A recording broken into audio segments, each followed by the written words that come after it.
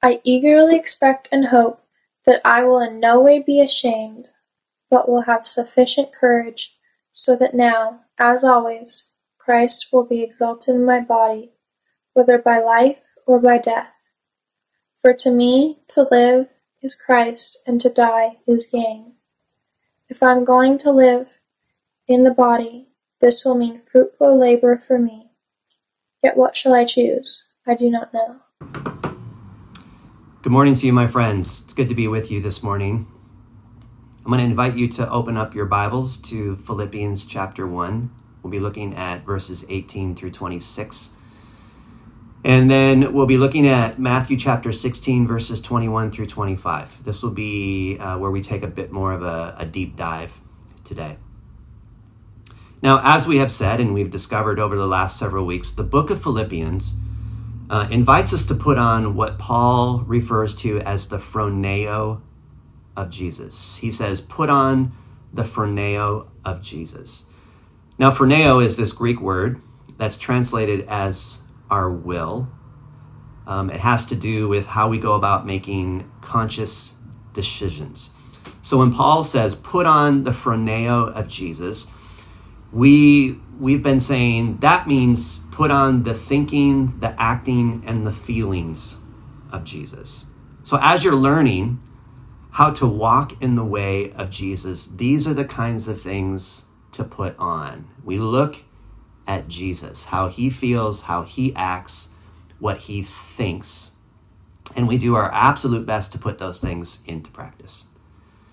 We've also said over the last several weeks that there's a particular pattern, a Christ pattern, that we see throughout Paul's letters and primarily in the book of Philippians. And that pattern is this, that death gives way to life. That's part of what it means to walk with Jesus, that death always gives way to life. And because of that, we can say that even in this, even what seems like destruction, what seems like the end, what seems like it's over, we can firmly situate and root ourselves in the reality that resurrection is always coming. We've also said that there are essentially two different positions that you can take on in life, two different postures. There's the yes position to life and the no position to life. The yes position is about release, and the no position has to do with resistance.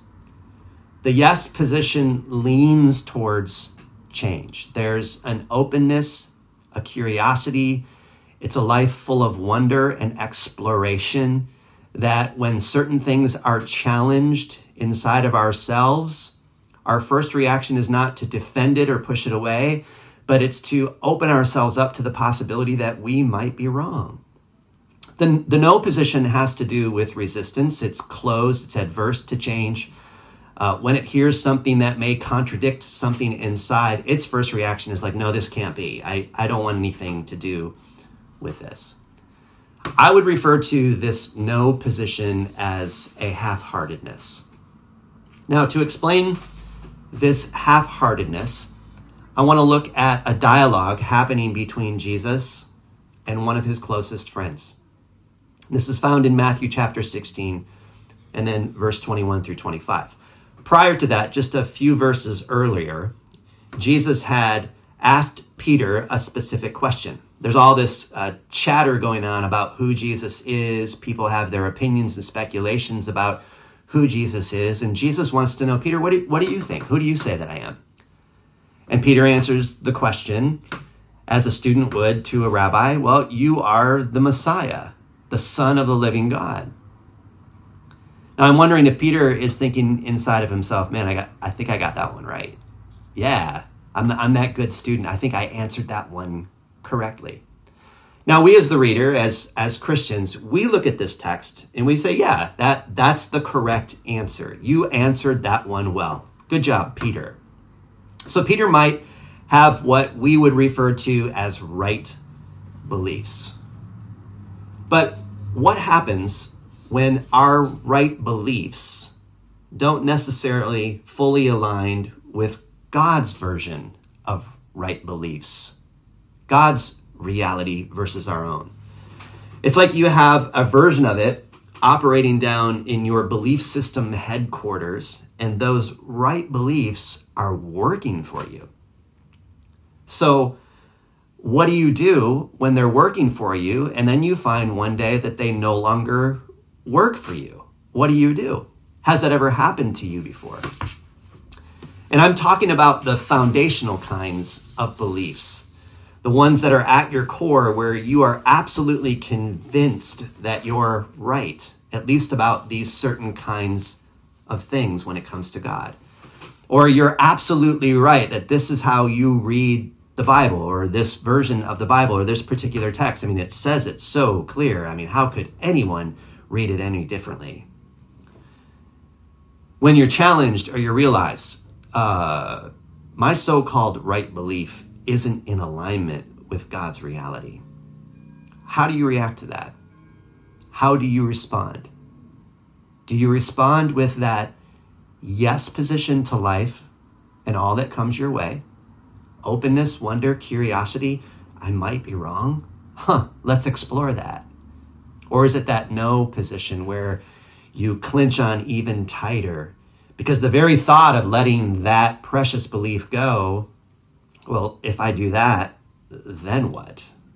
Well, let's explore Peter's right beliefs for a moment by looking at verses 21 through 25. I'm going to start reading verse 21. From that time on, Jesus began to explain to his disciples that he must go to Jerusalem and suffer many things at the hands of the elders, the chief priests, and the teachers of the law, and that he must be killed and on the third day be raised to life. Peter took him aside and began rebuking him. Never, Lord, he said, this shall never happen to you. Jesus turned and said to Peter, get behind me, Satan. You are a stumbling block to me. You do not have in mind the concerns of God, but merely human concerns. Then Jesus said to his disciples, whoever wants to be my disciple must deny themselves and take up their cross and follow me. For whoever wants to save their life will lose it, but whoever loses their life for me will find it.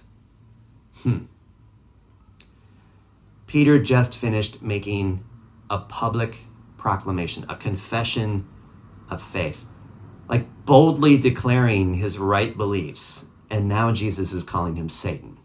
I mean, that's quite a shift, and that is some strong language.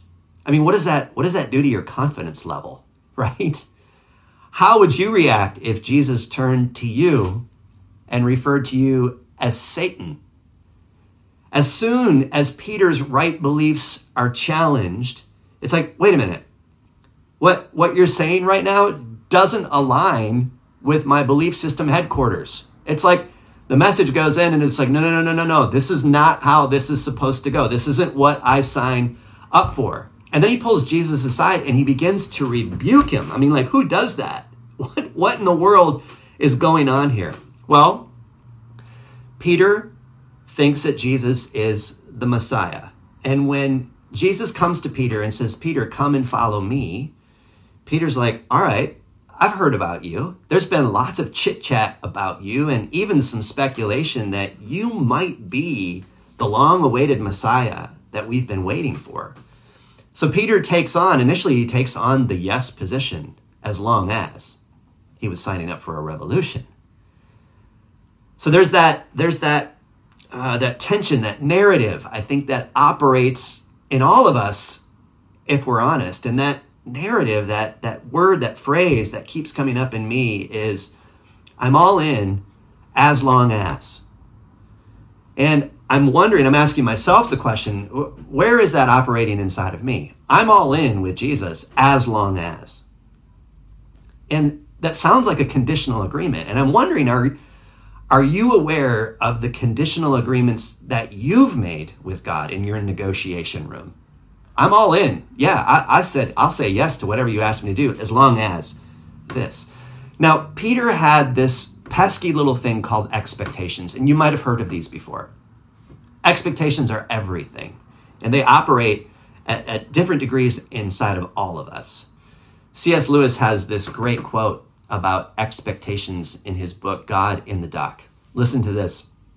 If you think of the world as a place intended simply for our happiness, you find it quite intolerable. Think of it as a place of training and correction, and it's not so bad. That right there says it all. Expectations are everything. Training and correction. If you think of it as training and correction, it's not really that bad. And that got me thinking, like, what if that was like the driving narrative that we lived with when we would come together and study and learn and grow and sing and worship? What if our primary driving reason for coming together was for training and correction? Like, I'm coming to learn. I'm coming with a yes position. I'm opening myself up to the remote possibility that I might be wrong, as opposed to like, wait a minute, I'm coming here to be entertained. I'm coming here not to change. I'm coming for some relief. So you're asking me to change? Like, I don't know if I'm all in for that. And I'm asking myself, and I'm asking all of us, are you aware of the little subtitle operating down in your belief system headquarters that says, I'm all in as long as? Peter's expectations were wrapped up in his firm conviction, his firm beliefs about what the Messiah is going to do when he arrives on the scene. And this belief about the Messiah was deeply embedded within the Jewish psyche, and it had been passed on from generation to generation. So Peter grew up being given a set of expectations and beliefs around who the Messiah was going to be and what the Messiah was going to do. Now, a little context here that may help us have a deeper understanding of what's going on inside of Peter. The Jewish people have gone from one oppressive superpower to another. And all throughout Israel's history, when you read God's bigger story, you see this pattern coming and going. There's an oppressive superpower, and then they come out, and then they go back into another one, and then they come out for a time of peace, and then they find themselves again in the same pattern. And at this particular time in history, they're under the oppressive regime of Rome. And what kept them going was the future hope that one day God is going to send us a deliverer. He's going to come. And this messianic deliverer would lead them to victory over the oppressive regime that was holding them down. And the only logical conclusion is that this was going to be done through a great battle. And because God was on their side, there would be victory. God was going to lead them to victory because God is on our side. Now, as I stated earlier, at this time in Israel's history, Rome is ruling and reigning. And Rome is ruled and reigned by the Caesars and the emperors who saw themselves as gods. They saw themselves as divine, and the people saw them as divine. These emperors, these gods, were leading Rome to greater degrees of peace and prosperity, but they were doing it through coercive force. So through a strong military presence, peace was coming into the world. Now, as a Jewish people, you would hold on to a core belief that your God is bigger than all the other gods. You see this kind of writing throughout the Old Testament. Our God is greater. Our God is stronger. Our God is higher than all the other gods. This is what your book continues to declare over and over again, and this gets seeped into your psyche, into your belief system. But here's the problem. If that's true, and if God is stronger than all the other gods, why are we being oppressed? Why are we the ones who are getting pushed down and defeated? And along comes Jesus. He arrives on the scene. And now finally, it's time to make Israel great again. And this Jesus, well, he's our guy. And he's going to lead the charge. And this guy is going to be on our side because this is God's guy. Peter, who do you say that I am? You're the Messiah, the Son of the living God. And Jesus, I think it's great that you keep talking about peace and forgiveness. Those are good things that all of us should be practicing to a degree, of course. And you keep healing marginalized people, and it seems like you're spending a great deal of time with peasants and outsiders. And man, that whole walking on water thing, that was amazing. That was super cool. And you keep giving it to the religious authorities, and we kind of like that you flip the tables over and you're turning systems upside down. We like all that. But when are we going to go into Rome and kick them out of power? Hey, I have an idea. Let's make Israel great again. What happens when Jesus' idea of great again doesn't align with our idea of great again? And is that really Jesus' goal, to make things great? Doesn't seem to me like Jesus is interested in power. At least not the kind of power where his people are on top and others are below. He's not interested in the kind of power that continues to oppress people, even at systemic levels. And here's Jesus. And we look at his posture, and he's got to get to Jerusalem. And Peter might be thinking, Jerusalem? Yeah, that's the Mecca. That's exactly where it's got to go down. But when Jesus begins to reveal more and more his pattern, the invitation to come and follow him, to put on the thinking and the actions and the feelings of Jesus, and he says things like, well, I've got to go to Jerusalem and suffer many things, and I have to die, but then I will rise on the third day. And what is Peter's resolve? No, I'm not. That's not what I signed up for. I'm not going to let that happen. Listen very carefully.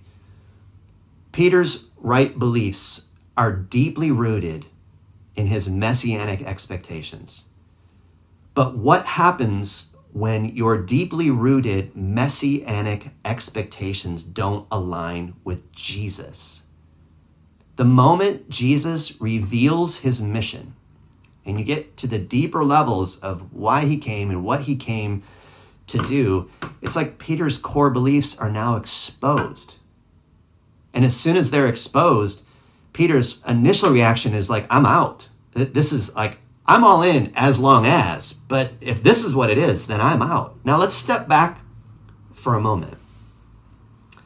I've discovered, and painfully so, that you can find out a great deal about yourself and about the belief system, headquarters system that's operating inside of you, that when something doesn't line up with your perception of reality, it's very jarring. It's very difficult. You think God is this way, and then you find out he's not that way. And you're like, oh, that doesn't feel good. Have you had this experience yet? Where your core beliefs, and I'm not talking about just some little small beliefs. I'm talking about the core stuff where you know, hey, I'll never not believe this. Something deeply sacred to you, and something deeply sacred to you where you've built your whole life on it, is challenged. And you know that there's an inkling inside of you, you know, I'm probably wrong on this, and I probably need to change. Isn't there that part of you that says, no, I'm not doing that? Isn't there that part of you that just says no? Because if I let that go, then there's other things I got to let go, and I'm not going there. But what happens when you say yes to that challenge? When you say yes and you open yourself up, and then you invite the Holy Spirit to move into those deeper areas of your headquarters, into those back rooms, the places that are most sacred, and you begin to discover the beauty of surrender and opening yourself up. And now you find yourself deconstructing that core belief. It's like it's getting pulled apart because it doesn't work anymore, and you know it. And you find yourself going, wait, if this goes, what else needs to go? If this is off, what else do I need to do? now we're getting somewhere. And for many of us, it's like we would rather just stay secure. We want to lock ourselves and remain in certainty. Even if it's dysfunctional, it's like, well, at least I know about my dysfunction and it works for me. I remember the first time my eschatology was challenged, my ideas about what would happen in the end of time. And I remember when I was challenged, confronted with a different angle about the book of Revelation that I had never seen before. And it was super scary at first because it challenged what I was taught for the majority of my life.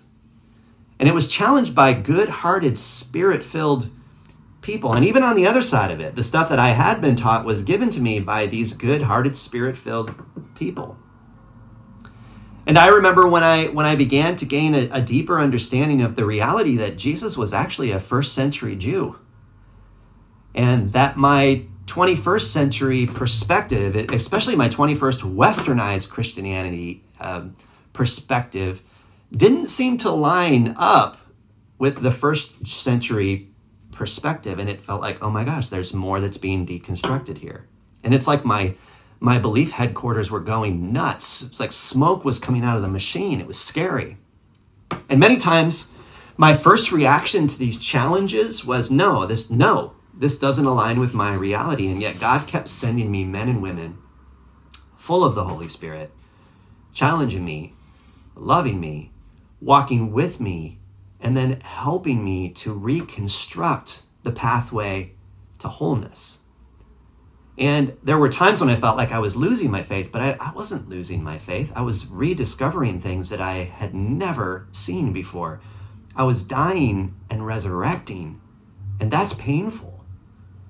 I was discovering that there was still a great deal of that no position operating in me, that half-heartedness where I wasn't fully in, that narrative was, I'm all in as long as. And now, even now at my age and where I find myself now, I actually have more questions than I do answers. But I also want to say that resurrection is more foundational in my life than ever. And I look back and I think, man, if I hadn't gone through a lot of that deconstruction, then the reality of Jesus and his resurrection wouldn't take on these new. It's like they've gone from one dimension to like a three-dimensional reality. Now back to Peter for a moment, because this is interesting. Let's dive in a little bit deeper. Check out Jesus' response to Peter. Get behind me, Satan. You are a stumbling block to me. You do not have the mind and the concerns of God, but merely human concerns. Now, what is Jesus going after here? Is it possible that Jesus is rising up against half-heartedness? Notice what Jesus says to half-heartedness. You do not have the mind, the concerns of God, but merely human concerns. Could we all take some inventory for a moment and think about the mind and the concerns of God? Do we have the courage to ask ourselves, are my thoughts, my actions, my feelings, my emotions rooted in human concerns primarily? And then also, how do we go about discovering the mind, the concerns of God? I mean, how can we really know? I would say this: we look at Jesus. First and foremost, we look at Jesus and we stay there. And we don't divert from that. We look right into the heart of Jesus and we ask ourselves the questions. What is Jesus doing? How is Jesus handling this situation? Who is Jesus hanging out with? What kinds of people has he chosen to surround himself with? What does he value? What does he challenge? What is he against? What is he for? And this whole death leads to life thing, I mean, that's the pattern that we see in Jesus.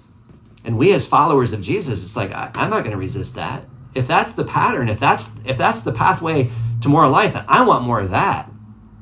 I want more traction in that reality, that the pathway to more life, abundant life, is death. And that's the only way that we get there. And then in verse 21, Jesus says, listen, I'm about to reveal to all of you what this whole thing is about. I must go to Jerusalem and suffer many things. And in the Gospel of Luke, Luke uses the language that Jesus set his face to go to Jerusalem. And Jerusalem is not just the Mecca. It's the place that leads to suffering, death, but then ultimately, through that, resurrection comes. So Jesus sets his face in a particular direction, and that direction leads to resurrection, but first death and suffering because it's unavoidable. Set your face in the direction of Jesus. That's the yes position to all of life, even the hardest parts. The training and the correction, living with an openness and a wonder of like, oh, I need to change. Challenge me. Holy Spirit, move into the deeper rooms of my belief system and start deconstructing and pulling it apart so that I can open myself up to deeper understandings of who you are and what your idea of great really is. So we could say this, I think. Get behind me, no position to life. Get behind me anything that opposes what God is up to in the world. And then in verse 24, Jesus reveals more of his pattern, more of what is real, revealing more of what God's concerns actually are. And he says, listen, if you want this, if you're all in, without the conditional agreement attached to it, I'm all in as long as, let's leave that tag off. If you want this, if you want to put on Christ, thinking, acting, and feelings of Jesus, deny yourself. Take up your cross. Follow me. And if you keep wanting to clench and hold and grip on to your right beliefs, you're going to lose your life. But if you lose your life for my sake, you will actually find it. I mean, that's an invitation into deeper joy, deeper trust, and deeper faith. And Jesus is like, listen, I'm not interested in playing it safe. I keep turning things upside down, flipping entire systems that are oppressing people up on its head. And Jesus keeps asking the question, and this is the question that I think we always have to keep right in front of us, is what makes you think the world is the way you see it? And then he keeps revealing over and over again, this is what the kingdom of God is like. If you want to be under the rule and reign of God, here's what it looks like. And here's the kinds of people who are actually going to be participating in the kingdom of God. And it's rarely what you think. And I see this same resolve in Paul. This same resolve, here he is in a Roman prison, and his resolve is rooted in resurrection. And in the verses that we read today, it's like there's all this tension going on in Paul's language. And you can hear it and you can feel it. And I wonder, do you feel that same tension inside of you as you look at life, as you look at all the training and correction that continues to come in our direction? Here's Paul in a Roman prison, uncertain about the outcome of his life. Most likely he's going to be executed. And he says, listen, I'd rather be with Christ. I'd rather be with Christ. I mean, for me to live is Christ. To die is gain. That's like bonus for me. But as long as I'm here, this is good. This is necessary. And the fact that I'm here, and I think it's necessary that I remain with you, I'm going to continue pouring myself out so that you can grow and progress in your faith and your trust. And I'm here to continue to crush those clauses that are attached to your all-in status. And I'm firmly committed to your growth. I'm all in with that. Even if they lock me up in a Roman prison, I'm still going to write, and I'm still going to come, and I'm still going to encourage you. And what I love about Paul's posture here is that there's no denial going on. There's no pushing down of the feelings. There's that, you know what? It would be amazing. It would be amazing to no longer have to wake up with a broken heart yet again. I mean, I don't know how much more of a broken heart I can take. And yet here's Paul. I will continue to rejoice and put on the whole mind of Christ, like the whole thing, all of it. And not just the parts that I like, but I'm going to put all of it on. And here's Jesus inviting Peter, put on the mind and the concerns of God. Your concerns are human. They're human oriented. This whole idea of making yourself great and getting to the top and putting Israel back into a position of power, those are human concerns. I'm asking you to put on the mind and the concerns of God, and to say to anything that would get in the as an obstacle in what God loves and what God is concerned about, say no to that. And Paul is reminding us here in Philippians, and reminding those of us who are reading this letter thousands of years later, listen, we have no control. However, my expectations are deeply rooted in resurrection, because resurrection is always coming. That somehow, even in this, resurrection is coming. And as long as we're together, I'm committed to you. I'm committed to you continuing to progress and form. And I want to see a deeper joy in you, a faith, more and more and more trust, more risk, more openness, more of like, you know what, we're done. We're done playing the game. We're done playing it safe. And that we get to say yes to every day. We get to say yes, even to the difficult parts, the hard stuff in life. That, okay, what is God up to in this? And we get to say to ourselves and to our community, get behind me, half-heartedness. Or how about this? Get behind us, sacred cows and beliefs that we've been holding on to for years that aren't working anymore except for a select few. Just so we can stay safe and comfortable? I mean, really? Is that what we signed up for? Or how about this? Get behind us, holy huddles, rooted in our so-called right beliefs that continue to keep the bad and the messy and the complicated people out because they're not like us, and they continue to keep the good people in because we want safety and security. We want to know what's ahead. Get behind us, Jesus communities, where we are only drawing in people who are like us, who think like us, look like us, act like us, vote like us. Get behind us, half-heartedness, because we get to put on the whole mind of Christ. We get to fully step into the Christ pattern of thinking, acting, and feeling. I want to leave you with a few questions. What's keeping you from saying yes? Yes to the Christ pattern. Have you been able to identify where the I'm all in as long as is operating deep down in your belief system headquarters? Are my traditions, my right beliefs, my view of reality more important than Christ himself? What makes you think the world is the way you see it?